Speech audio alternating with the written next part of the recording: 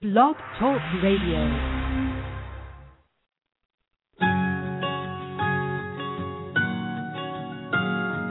There was a time I was so afraid,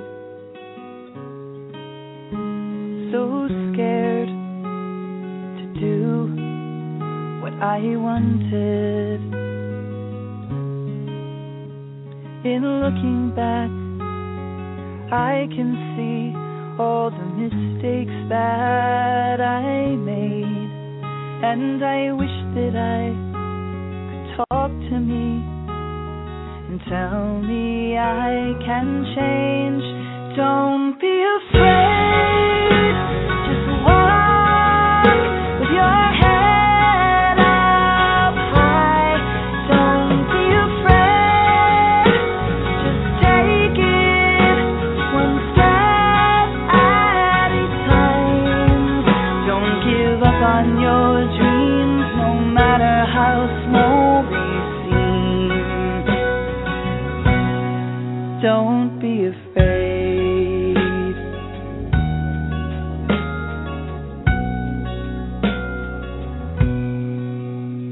Now Hi, welcome to Blog Talk Radio, Safe Recovery. This is Monica Richardson, and I am your host.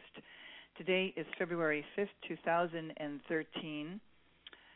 I want to read a little bit of news. We have a big story here. This is the twist in the Sedgefield killing. This happened in Charlotte, North Carolina, reported by Cleve R. Wooston Jr.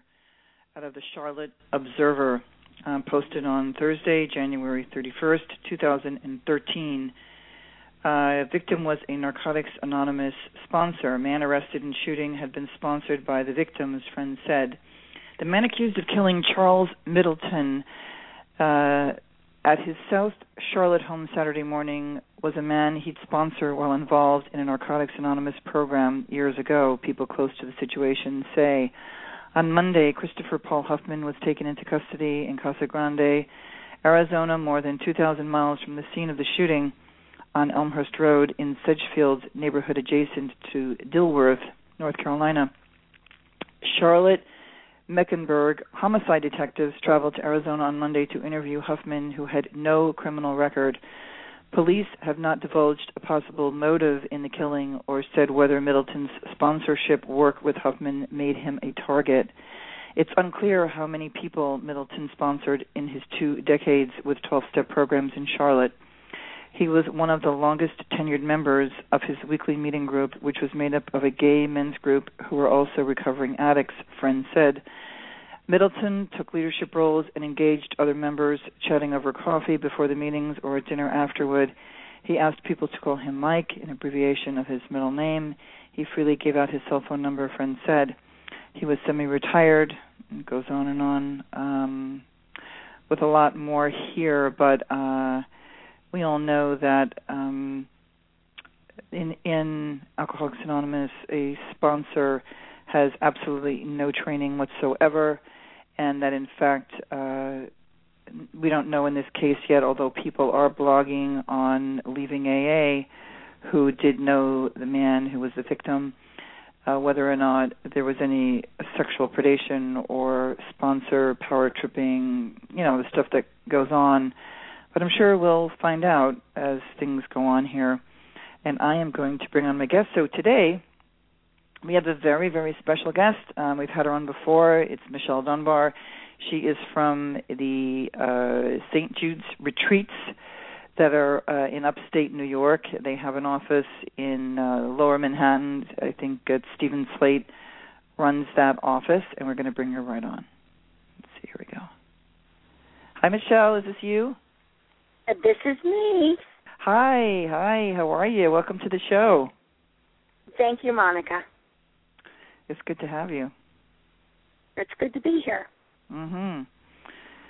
So, did you know anything about this story that I just read before bringing you on? I did not. I had not heard about that. Mm. Well, I'm not shocked. I mean, I can't say that I'm shocked, but it's always troubling to hear those kinds of things. Mhm. Mhm. Yeah, we'll see what happens with it. But so, we've had you on before, and people are always talking about that. There's only 12-step rehabs and treatment centers. Now, you don't call yourself that. Can you tell us why you don't call yourself a rehab or a treatment center? Basically, because we don't provide any kind of treatment. We are completely behaviorally based. We have what we call a social educational program, where we don't tell people how to live. We don't presume to know what's best for them in their lives. We don't judge the behaviors of drinking and drug using. We just provide options for people, different options and different lifestyle choices. And we teach them exactly what the problem is and is not. Wow. So how many houses or places do you have? We have 3 retreats in upstate New York. Uh-huh. And so how long does if somebody's having a problem, if you could give us the process of how somebody would, find out about it. Well, first let me just say this, soberforever.net, right? That's your webpage? That's our primary website, yes. Right. So if you're listening, it's soberforever.net, or if you also Google in St. Jude Retreats, it brings you to this. So the number is 1-888-424-2626 to contact them. Again, that's 1-888-424-2626. Okay, Michelle, so tell us about, I love what you just said. That's such a refreshing answer. I don't think that would happen at Betty Ford. In fact, definitely not. I'm telling you, definitely not. You know what? I have a really good friend who's a musician, and he knows somebody who knows somebody, and I guess he went with that person, and he said the looks up and down, like judging him, and like they were the CIA or something, and he was like carrying bananas into Betty Ford, but the whole we know everything, and so I'm glad you're not on that page. So let's somebody wants to come there, what do they do and what happens? Well, basically, most people find us on the internet and they give us a call. We've had people come through, straight from detox. We've had people come through, call us on a, right off of a meth run, or we've had people call us who've been sober, drug-free for many years and really just want to improve the quality of their life. They want to maybe recover from the AA problems that they've had. Wow. So everyone's welcome. And like I said, it's an absolutely non-judgmental process even from the beginning. So when you call in, if you're looking for help, basically, you have your options. You have an option of coming to our residential program for 6 to 10 weeks. You have an option of starting with detox. We've now partnered with a great detox in Arizona. Mm-hmm. You have the option of going to, if you live in Manhattan or in the greater New York area, you can just take gay classes with Stephen Slate. He's our instructor in New York. Mm-hmm. And he also offers classes online via Skype. Oh, really? Mm-hmm. Yeah. He will be, yeah. Yeah, he's great. He's going to be on next week. So if you're listening now, we're going to have Stephen Slate from the Clean Slate and also working with St. Jude Retreats. I love this. So I love the fact that you're having people come who are in AA a long time who need, is it deprogramming or are they re-traumatized by leaving? It's kind of most of the people we come that have been in AA a long time. We had somebody come through that had put together about 20 years of sobriety and then relapsed, and didn't really pick up right where they left off. But everybody around them was so freaked out by the fact that they were drinking at all that they forced them to go to a treatment program, and they said, "I'm not going to a treatment program, I'll try." They found us because of looking for something that was non-AA, and really was looking for somebody to validate that, I'm okay, I'm really going to be okay. Wow, boy, what a brainwashing the whole family had, huh? Exactly. There's a lot of fear and misinformation out there. Right.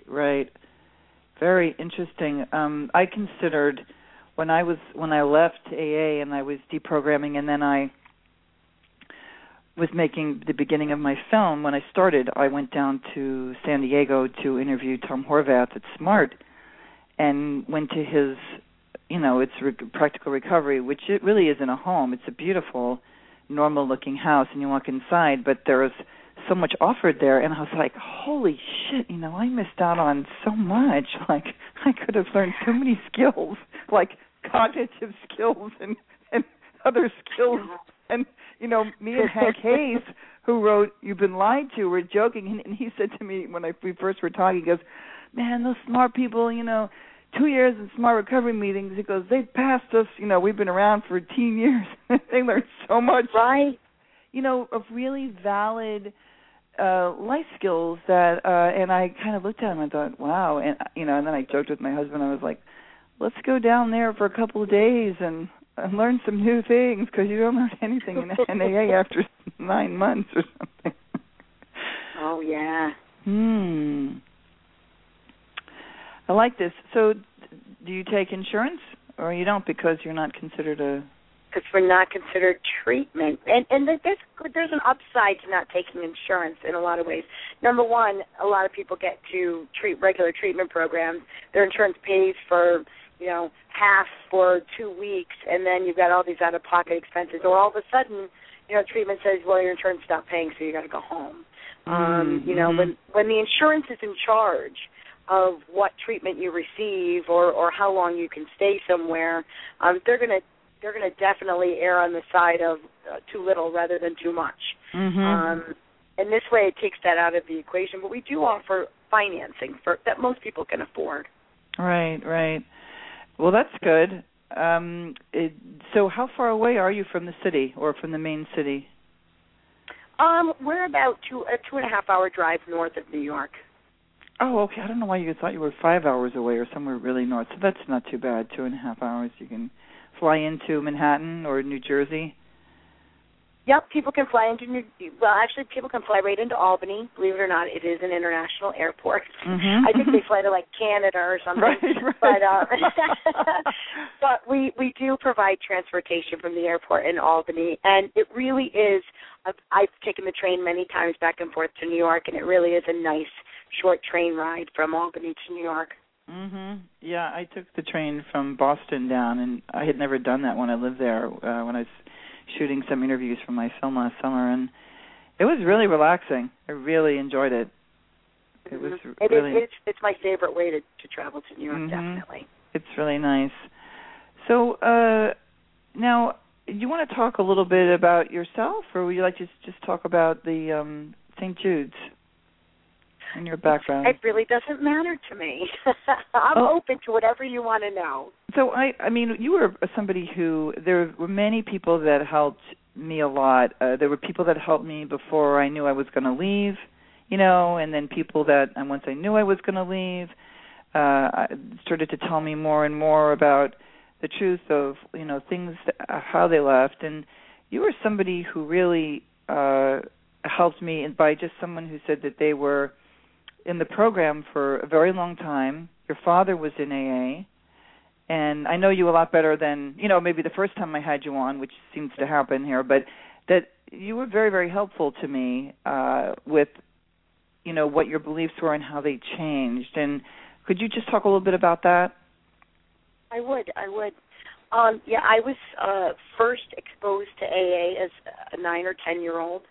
When my dad was mandated to meetings after he had gotten arrested for DWI. That was somewhere in the mid-1970s, so everybody can date me now. Right. You know how old I am. And he, he got involved only because he had to. He didn't really ever buy the idea that he was an alcoholic. My grandfather also had drinking problems. He was a World War II vet and had drinking problems and was in and out of VA hospitals for 40 years. Oh. So I was around it forever. And my dad, did tell me at one point, geez, if you ever drink, you're going to have a drinking problem. Because that was the prevailing school of thought. So right from a young age, right from 12 years old, I was told I was going to have a drinking problem. Well, if you want to set your child up to have a drinking problem, that's the best way to do it. Right. And so the self-fulfilling prophecy being what it was, at 16, 17, 18 years old when I started drinking, partying. I used to, like, toast my dad because he couldn't drink. You know, I'd be like, hey, you know, here's to all the Alkies, and, you know I'm going to be with them someday. I mean, I would say things like that. Wow. And then, you know, by, 19, 20 years old, I was well immersed in the party culture, and just like so many 19, 20-year-olds, I mean, that was my primary purpose in life, was to go get wasted. Mm-hmm. And so when it was time for me to take my rightful place at an AA meeting, I did it. I was 22 and went to my first AA meeting and said all the things I was supposed to say. By then, my dad was saying, "Oh, this might not be a good idea." Uh-huh. But at that point, I wasn't listening. I was like, "Yep, this is what I'm supposed to do." And so I was immersed in AA for a long time, and I never really felt like I fit in certain ways, because I didn't really feel like, I never really felt like I was powerless, because there were times when I knew intellectually that I hadn't drank when I really couldn't. Right. And, and there were times when I would go on drug binges and then I would stop. Mm-hmm. So I didn't fit all the criteria, and I thought, I'm just not as bad as some people. Right. And then I saw people, and I was lots worse than others. So, but I got immersed in the culture, and, while I didn't buy it 100%, there was enough of it there to when my dad and St. Jude's were kind of pulling away, I was fearful for them, and I was fearful for me, because I felt like, I knew that I wasn't powerless, but at the same time I was fearful that what's going to happen. What's going to happen if I start going to meetings? I've been told for so long that you'll be off to the races. You're in trouble. And I sponsored so many people, and I felt guilty when I stopped going to meetings. And I was moving on with my life. I was having children. I didn't get sober so that I could not have the things that people have that are successful. Right. I didn't change my life, so I had to go to meetings every night instead of being a mother or instead of having a career. And there were times when people would call me, when you were talking about that story, I sponsored, hundreds of women over an 8 to 10 year period. And, there were people that threatened my life. There were people that stole from me and broke. There was one of my husband's sponsees broke into our car and stole our car stereo. Oh, my God.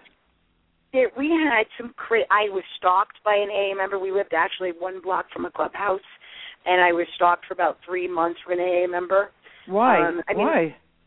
It was crazy stuff going on. And once I started having, family and having children, I thought, my children can't be around this. This can't be a part of my life. And for me, it was like normal at that point.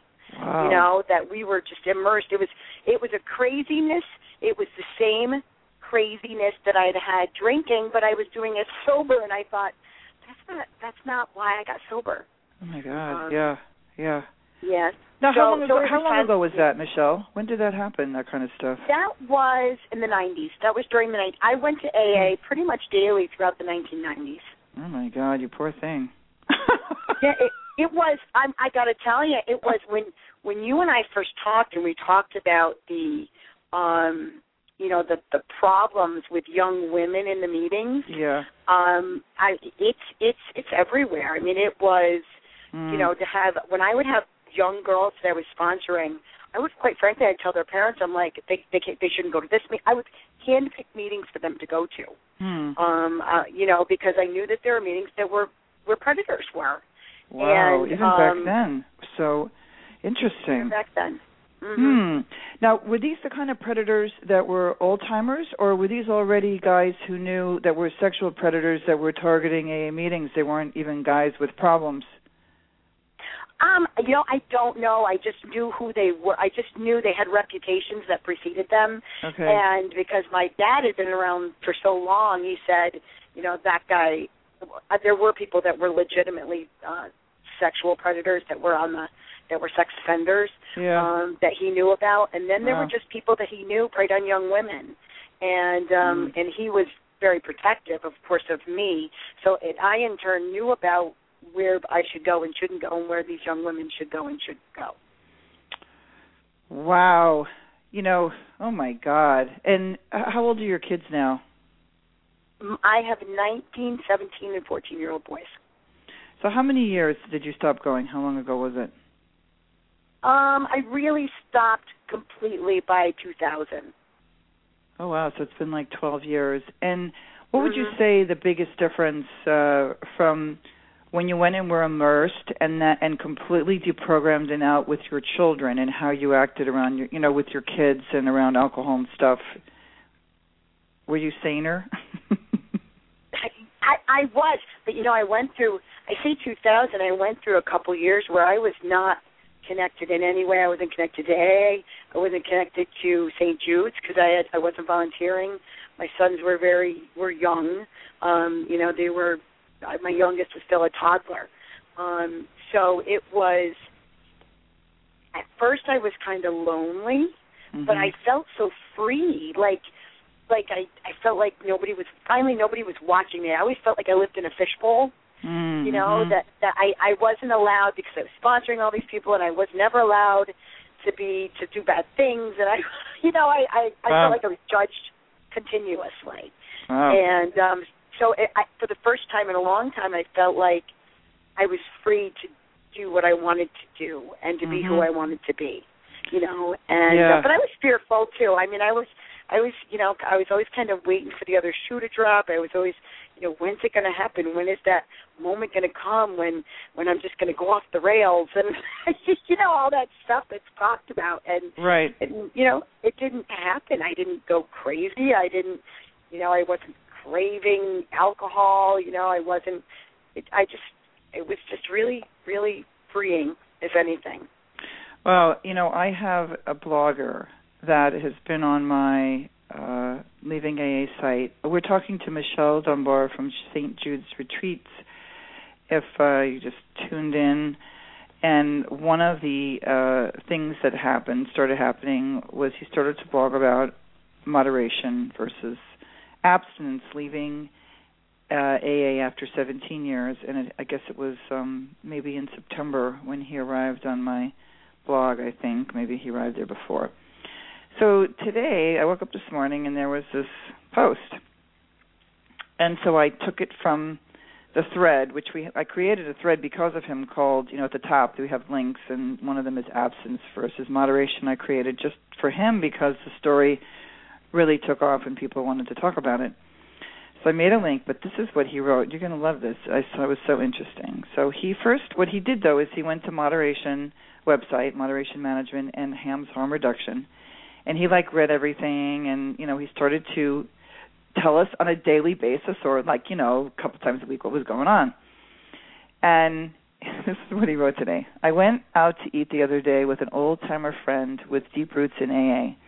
3 of the 5 members at the table admitted to using either weed, hallucinogens, or prescription drugs to ease anger.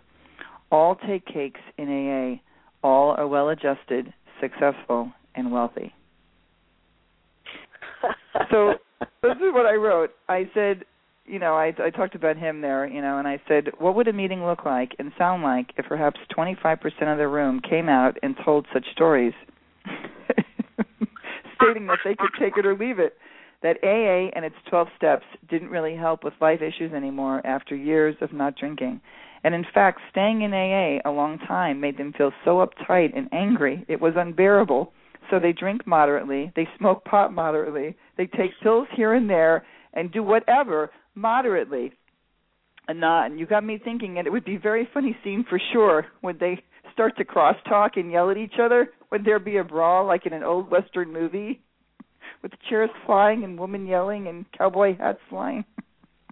But can you imagine? I started to think, wow, well, if he's experiencing that, and he's posting anonymously, and he still goes to meetings just to see some guys, and he doesn't, go often. But right, I thought about what you're saying, and the thing with me is when I left, I really took a lot of time in deprogramming and didn't think that anything bad. In fact, I knew nothing. I knew it was all bullshit. Even though, I didn't drink when I left.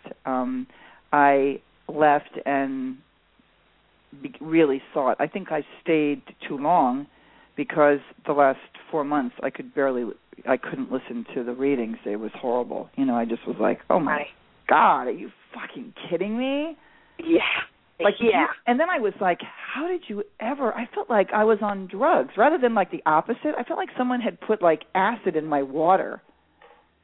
That's how, I'm sure anyone who leaves a real cult goes through what we went through. Absolutely. Did you ever feel like at times that you go, wow, I was in a cult? Did you go through that? Oh, yes, especially when I started working at St. Jude's. It was 2000. We had we created, because we had left AA, but St. Jude's created this fellowship, which was similar but without the steps. It was kind of this group, but it really was we got rid of it entirely in 2002, and because it felt cultish still even. We went through this process as a group of deprogramming, where, we just wanted people to get the answer that they were okay and learn how to change their own lives and then move on. Like we didn't want them chained to us or chained to their past. Right. And that's what it felt like. And I can remember thinking the things that I said to people. I was a big book thumper. I really was. I was one of those people. And I actually handed this poor girl who came to me for help, and we took her out to coffee, me and a couple other women, the self-righteous women. Oh, so awful. Took her out to coffee, and she was lamenting about the fact that she had, now I at the time didn't have kids. Yeah. And I was like 23, 24 years old. She was lamenting about how she had her children and she couldn't get meetings every single night, and she didn't understand how this was supposed to work. And I literally handed her a $20 bill and said, why don't you just go get drunk then? I did stuff like that, and I thought, wow. I'm horrified to think about it now. It's absolutely outrageous. But it's what people did with me. Yeah. Wow. And that's what I learned. So when you said at the beginning, these people aren't trained, and here they are giving, handing out advice like some guru. Mm-hmm. And, at the time I was a couple of years sober, so I was considered a guru.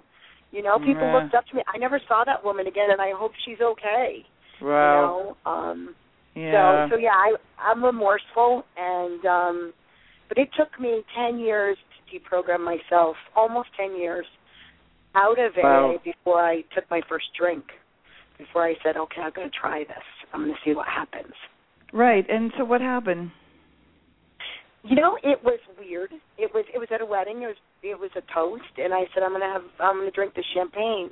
And I had already discussed it with my husband, who had been sober even longer than me. Mm-hmm. And he said okay, and we both had the champagne, and nothing happened. Right. It was Interesting. great champagne. It was wonderful. Right. And then maybe a month or two later, I had a glass of wine with dinner. Mm-hmm. And that was it. And it's been a couple years. I drink moderately. I feel like a grown-up. For the first, I'm 45 years old, and I finally feel like a grown-up. Yeah. I think it's a really important story that you have to tell. I know that your dad was so involved. I think that's interesting that when you were getting so involved, like he was seeing that it wasn't such a great idea, huh? He was. He didn't want me to be so.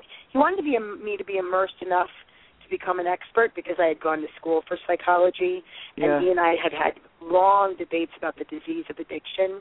Yeah. And because he said it's not a disease, it's not, and I said, well, all the research says that it is, and the truth was the research doesn't say that at all. Once I really immersed myself in it and started understanding where he was coming from, and then doing the research on my own, real independent research, I thought, my gosh, this whole time he knew what he was talking about. My father, to this day, still has not drank. He used to tell people I drank enough in my first 40 years of life never to drink again, and he's okay with that. But he has always said that he could. He's always said, "Oh yeah, I absolutely could if I wanted to. It would not be a problem for me." Well, he's still alive. Yes, my dad is still alive. He's 70. Yeah. And and he's never drank again, but he really didn't want to. Right. Well, he got to drink a lot longer than you and I. I mean, I only drank. Oh, yeah. You know what I mean? So I think it's very different stories, which is why I related to you, or somebody who even were in and out of the program for years, someone, like myself who drank, I would say, now looking back from 13 to 18, but, it was still moderate. It was moderate, when I was 13, 14, and 15, I was not a daily drinker, I was a binge weekend drinker. And, but, so we were children.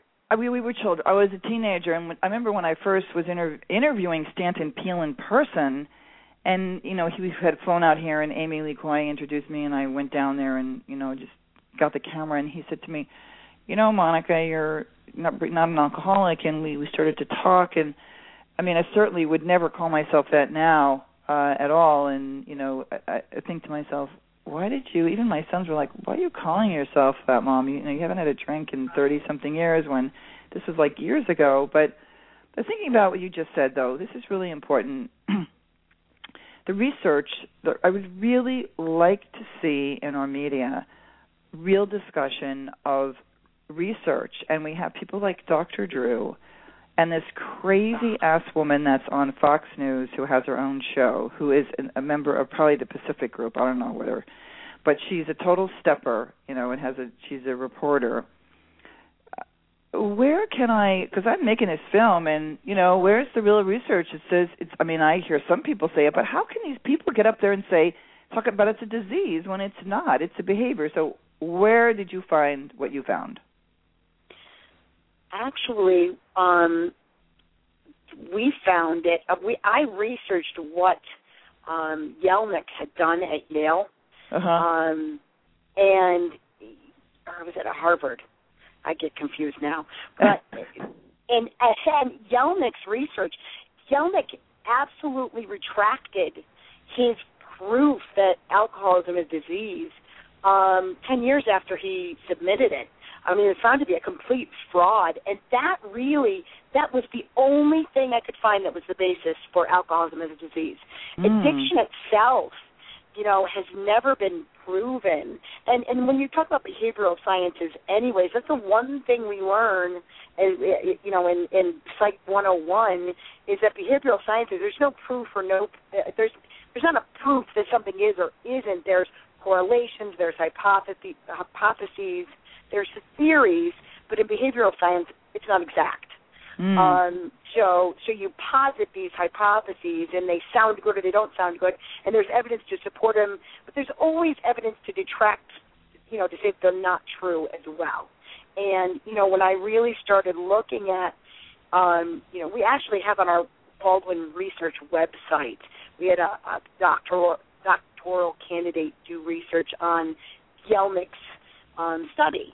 And she wrote a piece called, Alcoholism, a Disease of Speculation. And really, she picks apart the study for what it was, which was an opportunistic, it was funded by Marty Mann and Brinkley Smithers, AA people, so that they could list to the disease and they could get funding for treatment centers. That really, this is one of those situations where people saw money to be made, right? And they did the research, just like the pharmaceutical companies. They did the research to show what they needed it to show. Period. And even when you look at these, like there's pharmaceutical companies have funded a lot of research more recently about a gene or genetic link. Almost none of them use control groups. Yeah, I was watching the beginning of Zeitgeist on Netflix. Kevin and I were looking. We couldn't find which one. Someone said, you should watch this great documentary. And so I put on one, which I thought was interesting because they're interviewing 3 doctors, two of them were definitely research scientists, neuroscientists, and one was Gabor-Mate, who, anyway, one of the things they were saying was that there was not a gene, that there was not a proven gene, and that even if there was one, it would mean that would have an effect of only 20%. Like, you still had to have all the other stress components.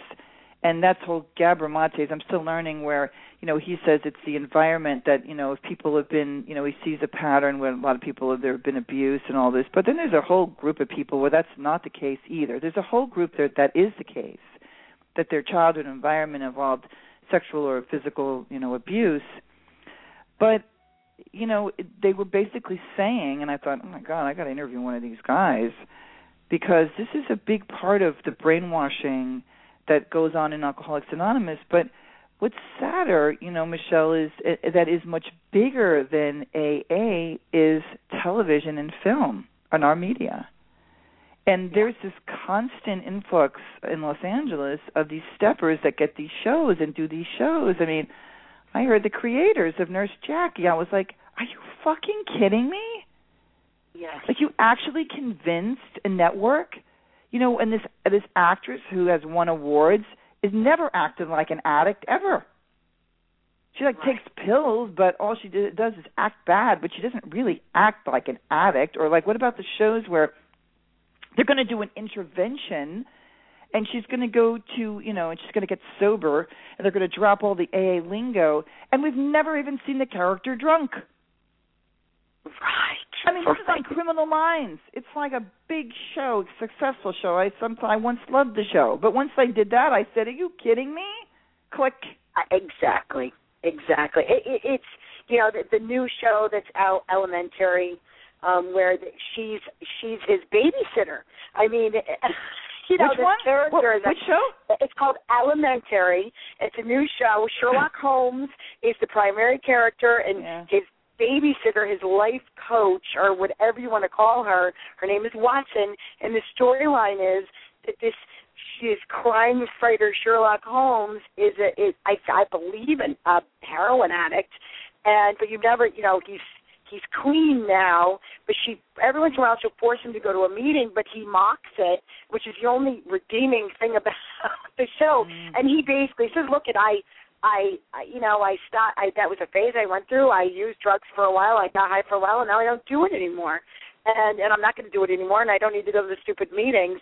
But he's got this babysitter, and and I caught my kids were watching it one day, and they're like, "You have to see this," because they've grown up, they know about what I do, right? And they're just like, They know that those kinds of shows just so irritate me. When they went through that on House, every show that I've watched, it seems like it's got that storyline in it, and I'm like, come on, for real? Aren't people sick of this storyline? Right. I mean, that's what I feel. I mean, I think that even Girls that I was watching that I liked, and, it was a co-write with somebody else where they have her trying coke, and I'm like, wait a minute, this is not even like her.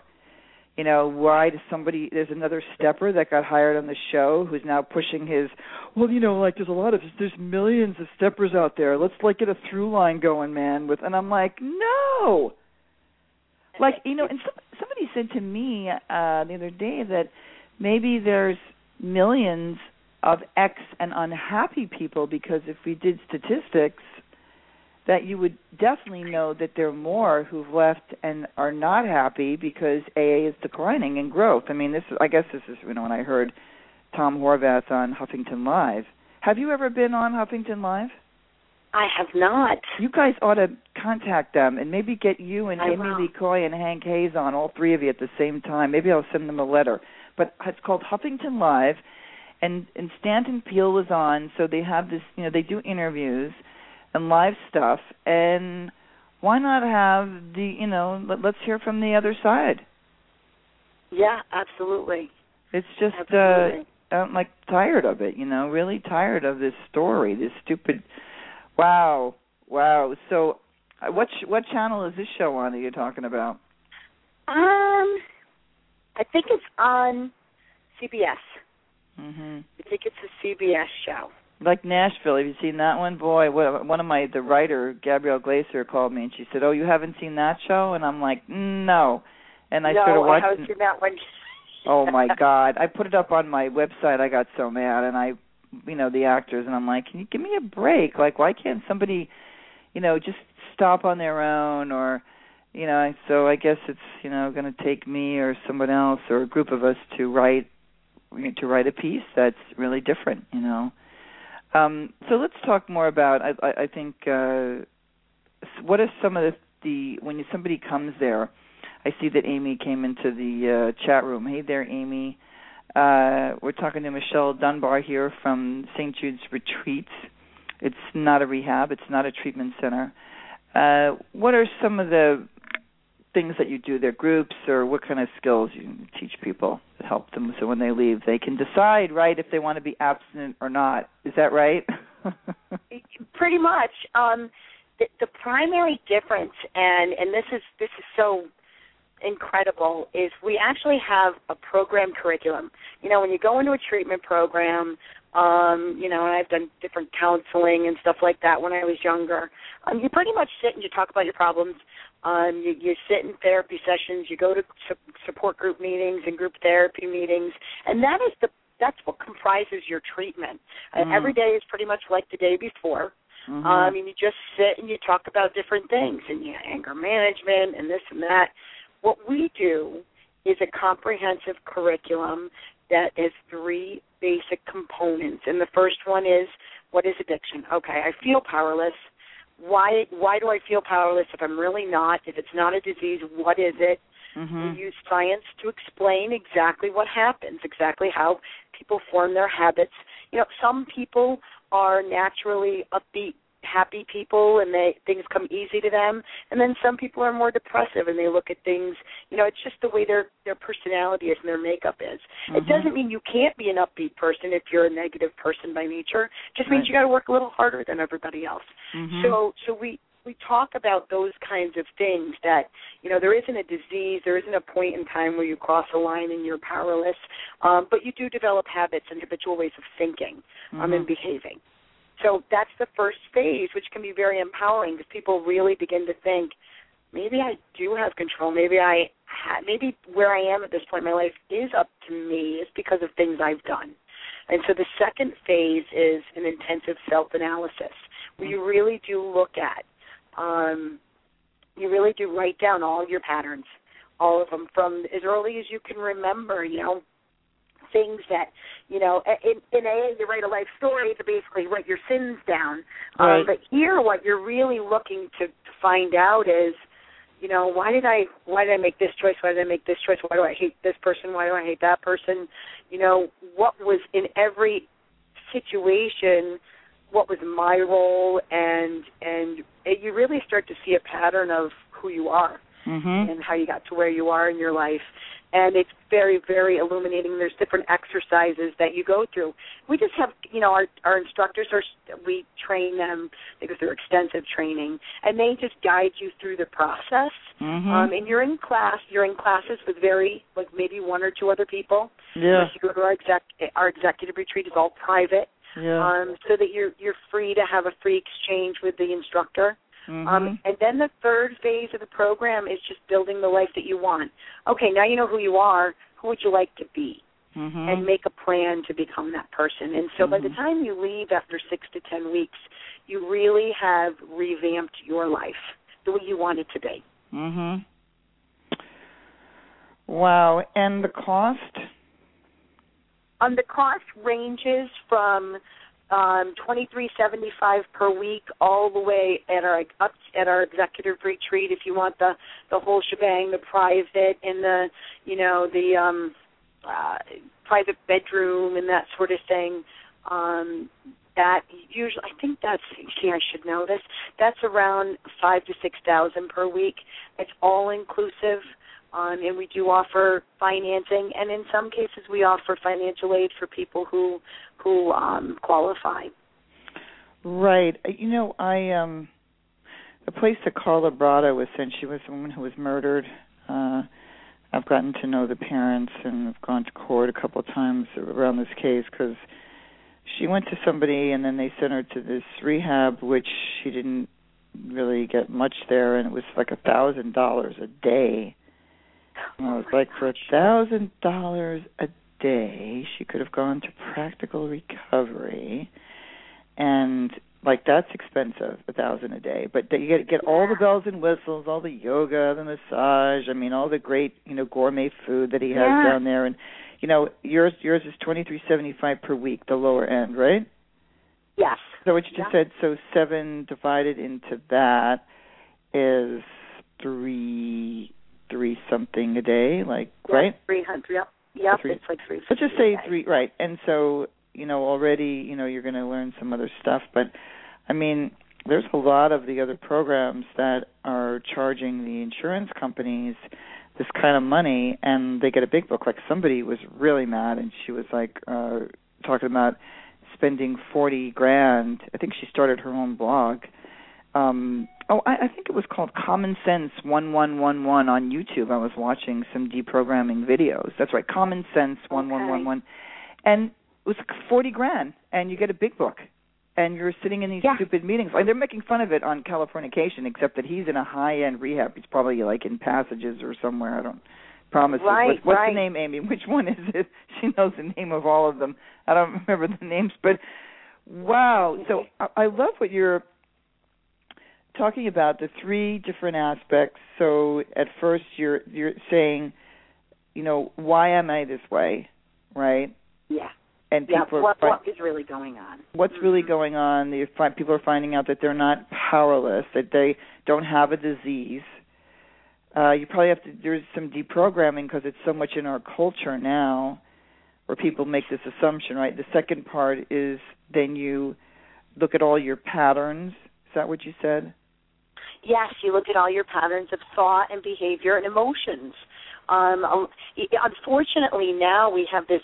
In 2002, when I really started working for St. Jude's and was working in the reservations office where people were calling in, only about 20 to 30% of the people were dual diagnosed. And now that's flip-flopped, and it's like 80% are dual diagnosed. So now we have to not only overcome this treatment mentality, but we also have to overcome these emotional diagnoses of depression and anxiety and bipolar, which, there's no way that 20% of the population is bipolar. I'm sorry. It just doesn't work that way. No, they're not. But they have to, but I was told that to get for treatment to pay for some of them. That's right. That I was told now they won't accept alcoholism because it isn't, that you have to then, make somebody have a mental illness so that then they can be given a drug by the pharmaceutical company, and then they're going to pay for them. That's what I was told by some... That's exactly what happens. Mm-hmm. Wow. That's exactly what happens. And so now we're getting people that are on multiple, medications. They have multiple diagnoses. They've been in and out of treatment programs for a very long time. They've been in therapy, and all of this reinforces this idea that they don't have control. And then when you add to that, like some of the young people that we're getting, they were diagnosed with mental health issues as young as 4, 5, and 6 years old. This is really so you get all these kids that have ADD and ADHD who learn at very young ages. Right. They don't have ADD. You can't control. I got to tell you, Michelle, so somebody just said 1 out of 6, and I said, you're out of your mind, and you're making like $500,000 from either Roche or Pfizer or one of them, Lilly, who's ever making that ADHD medicine. It makes me so mad. Like, I saw Generation RX, and I was like, I don't have any of that in my life or my family, like, my immediate family, but I have, I just think it's, are you nuts? Like, I've interviewed Robert Whitaker on my show, who wrote, what is it called, I forget the name of it, but he wrote the book all about an epidemic, right? It's really, it's wrong. Not everybody, 1 out of 20% of Americans are mentally ill. What the It's insane. And you know what happens to these kids? They learn, I can't control myself unless I'm on drugs. So what happens is when they're 16, 17, 18 years old, those drugs aren't good enough anymore.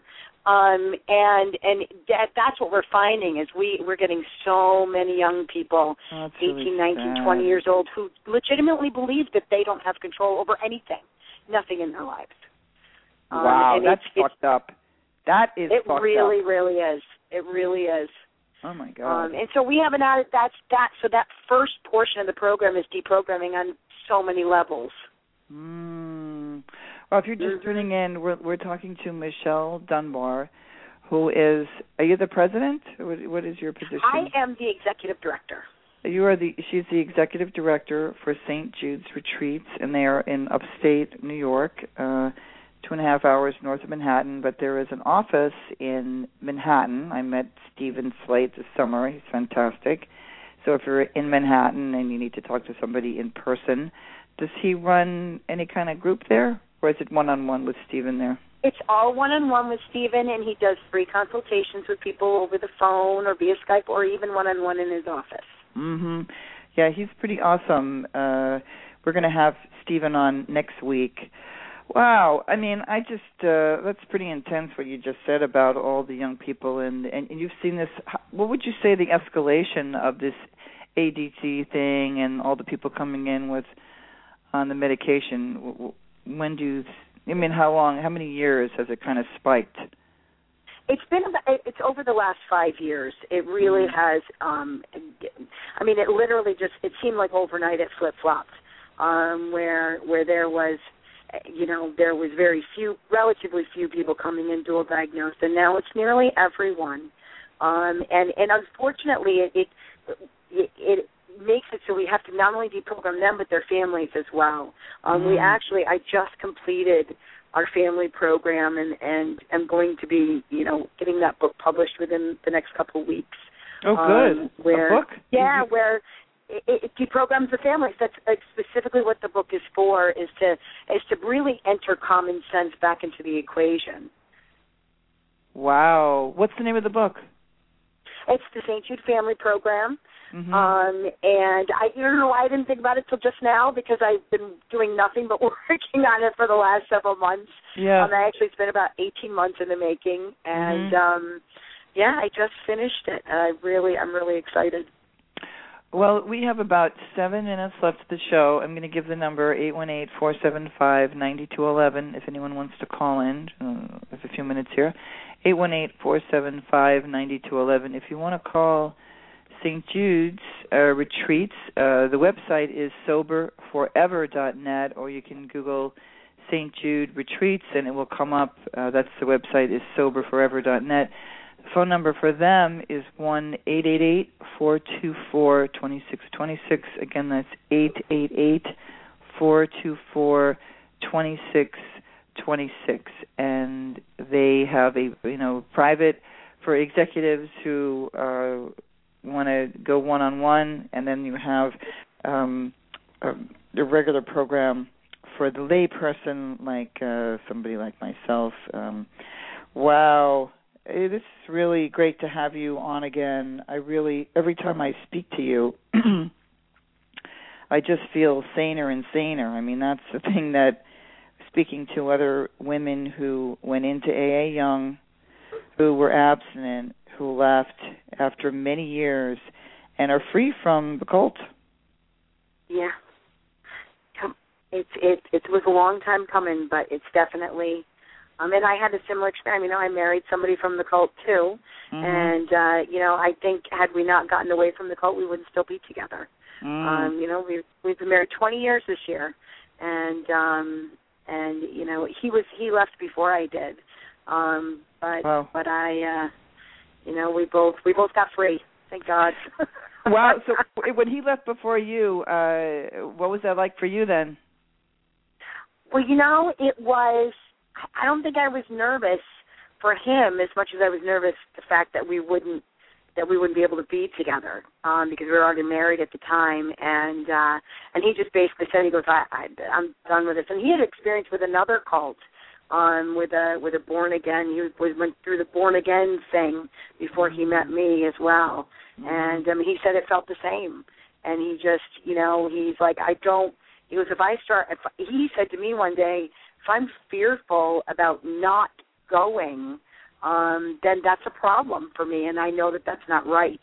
And he's like, but you have to do what you got to do.